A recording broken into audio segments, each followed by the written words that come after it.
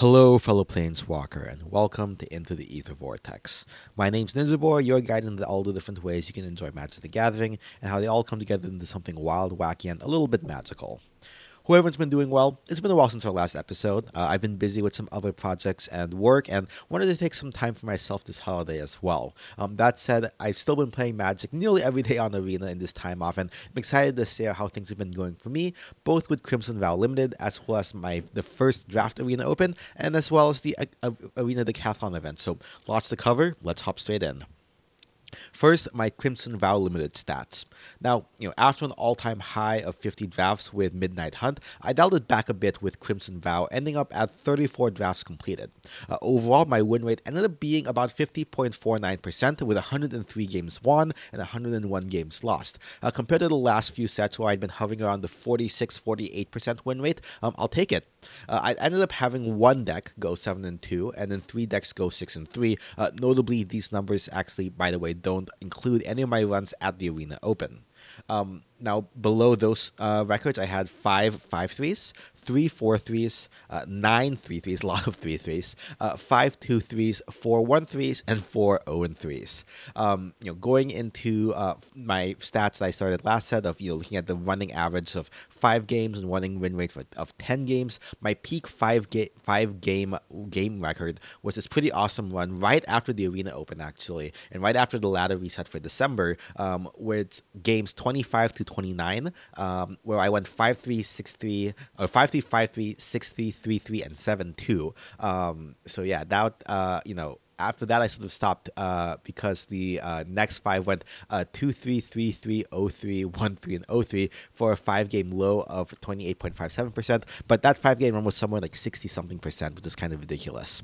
Looking at my 10-game win rates, my best was right after the reset again, at a 57.87 win rate. My lowest was right at the reason, like right before. I kind of been struggling a little bit, and it dipped as low as a 45.45% win rate.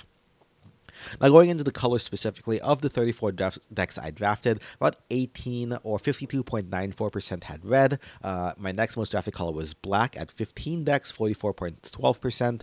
Then green, 13 or 38.24%. And then white, I have 12 decks, 35.29%. And then blue brings up the rear with 10 decks, or 29.41% of all my decks. Win rate rise, while red was my most drafted, green ended up being my most winning at 43 wins, 38 losses, for a 58% win rate. Red comes in second with 57 wins and 53 losses for a 51.82% win rate. Blue was my least drafted, but it was narrowly behind red, 51.61% win rate, 32 wins, 30 losses. Now going to the other side of 50%, black narrowly was on the wrong side of that with 44 wins and just a single more loss at 45 losses, 49.44% win rate. And then bringing up the rear is right with 45.45% win rate, 30 wins, and 36 losses. Red and green being at the top was helped by 2 of my 6-3s and my only 7-2 being in Gruul colors. The last 6-3 was in white and black, which again, I guess, despite that, white still ended up being the worst performing color.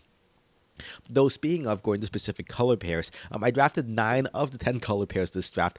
Despite going 34 drafts each, I never really drafted green-blue, which I think many consider to be the consensus worst color pair of the format. My most drafted deck, again, ended up being red-green at 7 drafts total, followed by red-black-green, 5 drafts, red-black, white-black, and blue-red, each at 4 drafts, white-blue, blue-black, and red-white at 3 drafts, and then green-white had a solitary single draft to its name. I mostly stuck to 2 color pairs throughout, though there were a number of drafts I did splash for some bombs. I had 2 drafts where I splashed black for Anzi, Maid of Dishonor, 1 draft black for Henrika Domnathi, 1 for Bloodveil Purveyor, and 1 for Markov Purifier. Red, I ended up splashing once for Creepy Puppeteer and Reckless Impulse in the same deck. Green, I splashed once for Hall and Elena Partners. Blue, I splashed twice, both for Reno Stormkirk. And then white, I splashed once for Reading Announcement. And now looking at these splashes, the only one that really paid out was that Henrika Domnathi splash, getting me 6-3 in the base red-green deck. The others mostly went 3-3 with the first Anzi splash going 4-3. Now, as far as win rates, the most winning deck technically was green white, but it's only a single deck and went 5-3 with it, so not really representative of its 62.5% win rate. So putting that aside, my most winning color pair was actually blue red, 17 wins, 12 losses across 4 decks for a 58.62% win rate.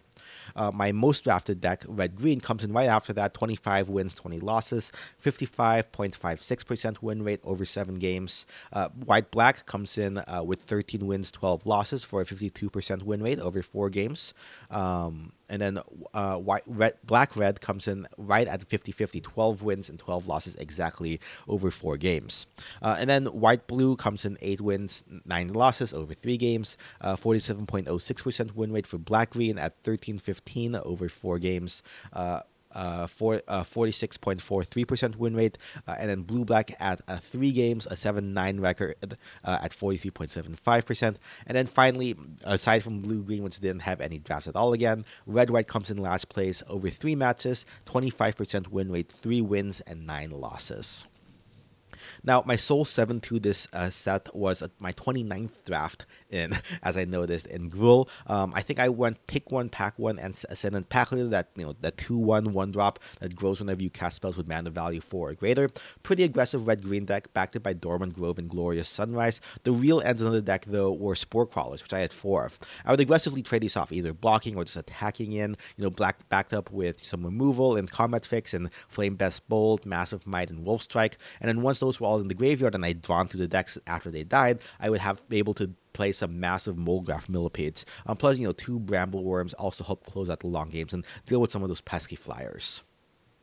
Now going to my 6-3 games, the first was early on, game 6, super close 7-2. I nearly mono green wolves with a splash of red. This is off of the back of pack 1, pick 1, Avabok Caretaker, Windbow Slam first pick, and I also had 4 Weaver of Blossoms that tried to ramp to the late game.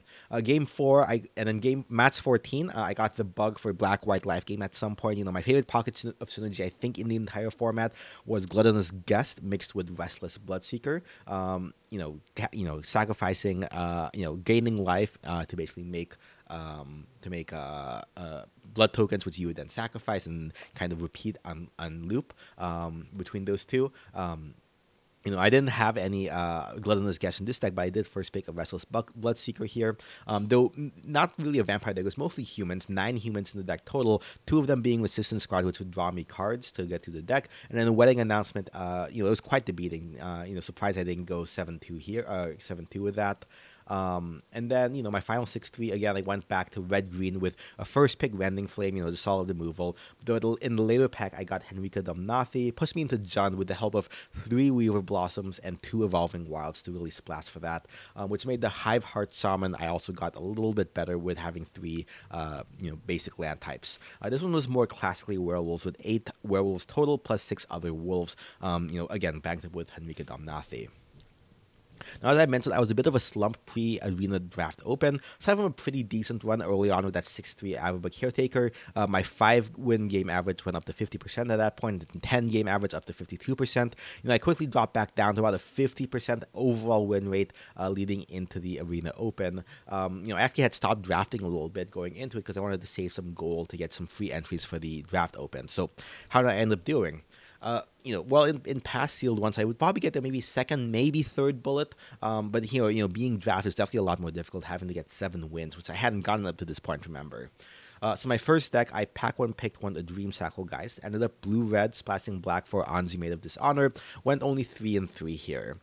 My second draft, I started off with a Headless Rider, but I ended up drafting a black-green deck with pretty much no 1 or 2 drops, unfortunately. So that was a quick 2-3. My final free entry I got, I accumulated. I ended up 3-3 with a aggro red white deck. Picking an Angelic Quartermaster first pick, but there weren't really any bombs in the deck. It was just pretty low to the ground aggression. Now, I did spend some gems to get another entry. I got a couple of entries, and that got me to 5-3 with a white green deck. Again, first picking Traveling Minister here and ending up with three of them total. Sensing that as the day went on, I was getting better. Right, I had kind of second off the rust after not drafting, and some of the better players had already qualified, so they weren't really playing anymore. I had my one last entry, so and then I had some plans that evening as well. So I used my last slot and ended up a pretty solid red-black deck. First picking, I believe, a Desperate Farmer, and getting a Blood Tithe Harvester, two Socialites and two Celebrants, and Alluring Sleuter and Ballista Watcher. No real crazy bombs here, but I was able to just navigate this game pretty, all 7 matches pretty well. Came down to a kind of last hit situation where it was really sweaty game 7. Me and my opponent, I think he was also in black red, so it was like a mirror match. We were just going through, using up all of our blood, trying to top deck a situation, and we had Wedding Invitations in play, which make it so that we can regain life and get in unblockable damage to our vampires, and trying to bluff them out. If they have it, then they'll end up having removal. But at the end, it's like, okay, if you got it, you got it. And I literally was down to 1 life point before stabilizing, and praying they didn't get anything into top deck mode, and they swung, kind of bluffed me to block, which I let them hit me down to that point. But yeah, I ended up getting there in the end and got to day 2, on my 5th bullet. Now, day 2, I got an even nuttier black-red deck with, a Bloodveil Purveyor Pack 1, Olivia's Intendant Pack 2, I think, and then the second Bloodveil Purveyor Pack 3, plus a Creepy Puppeteers, 2 Falcon Rat Celebrants, and 2 Bloodface Socialites. However, competition on day 2 is so much stronger, and I ended up only going 1 and 2 with this deck. So, sadly, I forgot to take notes exactly on what I lost to. Still, I hadn't yet 7-2'd in the format. That was actually my first before kind of like in the open ladder. And, to get it my first one on the draft open and make it to the day 2 of the first draft open was still a pretty sweet experience for sure. Now, the other big Magic Arena event that happened, in the time off was the Arena Decathlon, a series of events in a variety of formats on Arena. Getting a certain number of wins would get you tokens from the events, and a certain number of tokens would get you a number of entries to the finals, which was Arena Cube. And getting all 10 got you an entry to the February 2022 qualifier weekend date and format TBD. Not to bury the lead, but your boy got all 10 tokens. So we'll go through each format, each event, and see what I ended up playing. So first one was Alchemy. Now, I don't have anything super against Alchemy. I mean, it's not really what I'm playing, right? I mostly play Standard if I have to do constructed ones.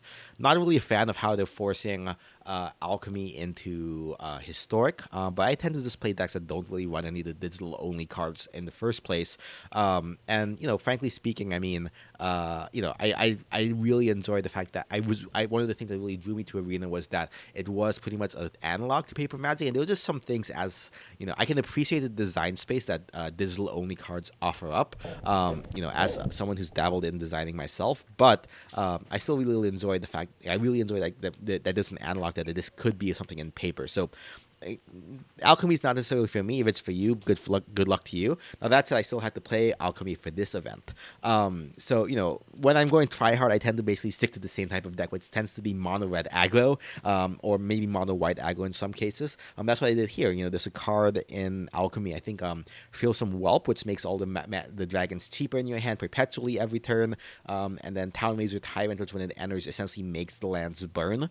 So one of the mono red dragon red deck wins deck from MTGA zone, and I didn't keep track in the constructed events of how many times I entered to get my token, but I remember this one going fairly quickly, maybe 2 or 3 entries at most. The second event was Phantom Sealed, using 3 packs each of Innistrad Midnight Hunt and Crimson Vow. Now I usually limit my decks. Because there's a limit on the number of decks you have in Arena account, I actually delete some of these decks in order to make space for some others I wanted to save. And so I don't remember what I did in the early drafts, but I do remember one of them was impacted. There was this bug with Jadar, Goldcaller of Nephalia, where it wouldn't generate it would not generate the decay token at the end of turn. It would only make them if you had of some already and multiply them. So that was a bust in that deck, because I was kind of relying on that in a couple of cases. But I ended up getting on my 4th try a Grixis build, which is basically red black removal spells deck, splashing blue for an organ hoarder, of course, Revenge of the Drowned, and a Storm Skrillex. So definitely leaning into the spells matters deck. I think there were 9 total removal spells, and then I had the Thermal Alchemist to make use of those. And then once I just kept the board clear, it would just end up generating a huge elemental token out of Seize the Storm. Plus I also had bombs in Graveyard Trespasser and Creepy Puppeteer. So that was definitely like just an all around great game plan. Event 3 was a traditional draft of Crimson Vow. It took me only 2 tries to get there. Again, didn't keep my first deck, but my second one that I got in there was basically a mono green build. First pack pick Wolf Pack Piper, Howl Pack Piper. I also had 3 Hookhand Mariners and 2 Flourishing Hunters, 3 Snarling Wolves and a Spiked Ripsaw for good measure. Red was basically a splash for a Flame Blast Bolt and a Child of the Pack, so definitely Wolf Tribal here. Funnily enough, I actually included 41 cards in this deck instead of 40. I don't know. I guess I completely miscounted there, but yeah, that's somehow still made it there with the win there. Event 4 was probably the most painful event of the decathlon. Definitely took a ton of gold and gems and whatnot. The new player precon decks. These are 10 decks in the 2 color pairs that are kind of powered down, and you can't really change anything about them. So unfortunately, you ended up kind of praying to the RNGesus that you would either get your nut draw and kind of combo and do really well what your deck was trying to do in the first couple of turns, or that theirs didn't have the nut draw when you didn't have yours, and you didn't get run over. So I bounced around from deck to deck. I think I remember trying Gruul. I remember trying the Life Gain deck. I think ultimately I ended up getting there with the Red Black Treasures deck.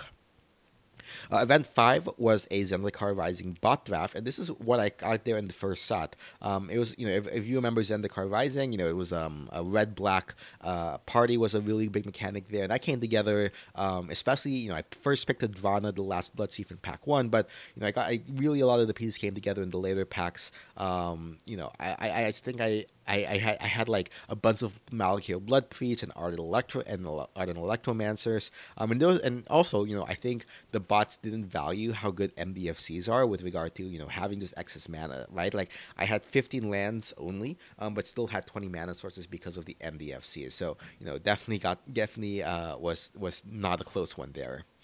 Now, Event 6 was Historic Artisan. Again, I went with a red deck wins deck from MTGA Zone. All the burn spells. I think the only digital card was Static Discharge. Typical red deck win stuff. Mana curve topping out like 3, maybe 4.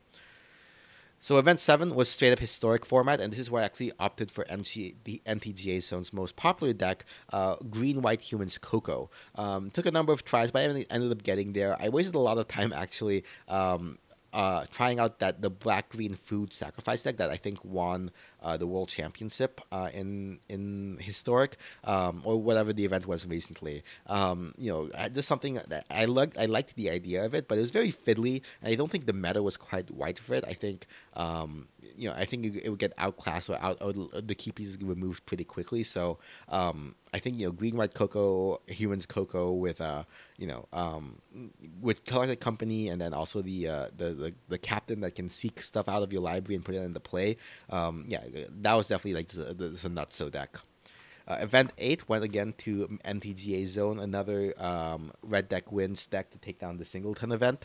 And then Event 9 was standard best of 3. Now we'll talk about what I've been playing and constructed for my daily wins, but I closed the deal here not with an MTGA Zone deck, but MTG Goldfish Budget Magic Golden Soul Sisters deck, which is a green-white deck using some of the new cards from Crimson Vow in the Life Gain cell. Finally, Event 10, we had a Turbo Draft Strixhaven, which is a wild format, reducing the cost of everything by 5. Just made for some crazy games. Definitely, I think the meta centralized over the event into Prismari spells, basically, and Cogwork Archivist, 1 mana, 4/5 is with Reach is kind of ridiculous. But it's kind of the most insane Magic I've ever played. I think it felt almost like when I watched, LSV Draft Storm or something on Vintage Q, it felt kind of like that. Took me 6 tries to get there, but eventually got there with a red-blue deck with Galazeth Prismari in there, 3 Elemental Masterpieces, Explosive Welcomes, and a pretty solid learn package with 6 learn cards and 7 lessons, including a spicy splash for green in my my blue-red deck for Containment Breach to try to break the mirrors with Cogwork Archivists. So yeah, that's all 10 events, giving me 3 entries to the Arena Cube finals that were for the Arena Decathlon, and also my February qualifier weekend. Now, as far as the Cube finals went, did not secure the bag here, unfortunately. My first entry got borked when my computer froze in middle of like pick one, and so it auto picked for me. I think I ended up with like the MDFC that makes angels or something. I ended up getting like a red white aggro deck, but could not close out the games, and so I ended up going 0-3 for here.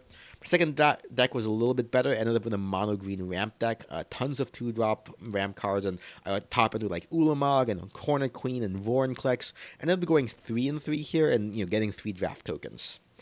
And then my final draft went kind of sideways. So, I read up that there's this blue-red spells deck with Mizzix Mastery and Magma Opus. I got Magma Opus pack 1, pick 1, so I decided to go for it. But in pack 2, pick 1, I saw Golos, and then in the second pack, I got Field of the Dead. So I ended up picking both of them, and I tried to pivot into the lands deck. Which meant I took a lot of lands, not a lot of spells, unfortunately, which, I was barely able to make playables with all the lands, and I didn't have enough good early interaction or draws to get the Golos, so I ended up going 0-3 here as well, unfortunately. So yeah, of this, I ended up just getting 3 draft tokens, which is not what you want to see, but it is what it is. But yeah, that was the Arena Decathlon event for me. Since then, again, I hit my wall with VOW Limited, so I've been mostly sticking to constructed games to get my daily wins in. I mentioned the Soul Sisters deck from Saffron Olive. To pair with that, if I don't have a green-white 750 gold event, I'll play the blue-black Zombie Nomicron deck from Against the Odds as well.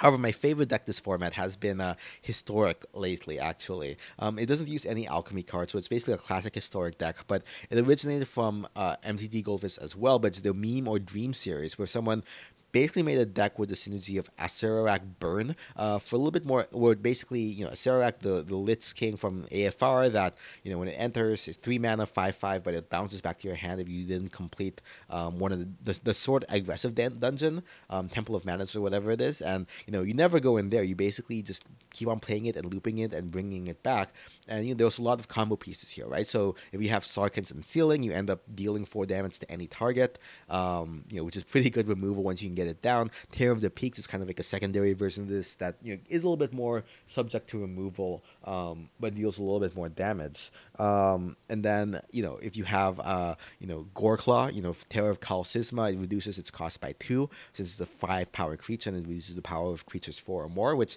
basically makes it so you can kind of shotgun it as much black mana as you have available.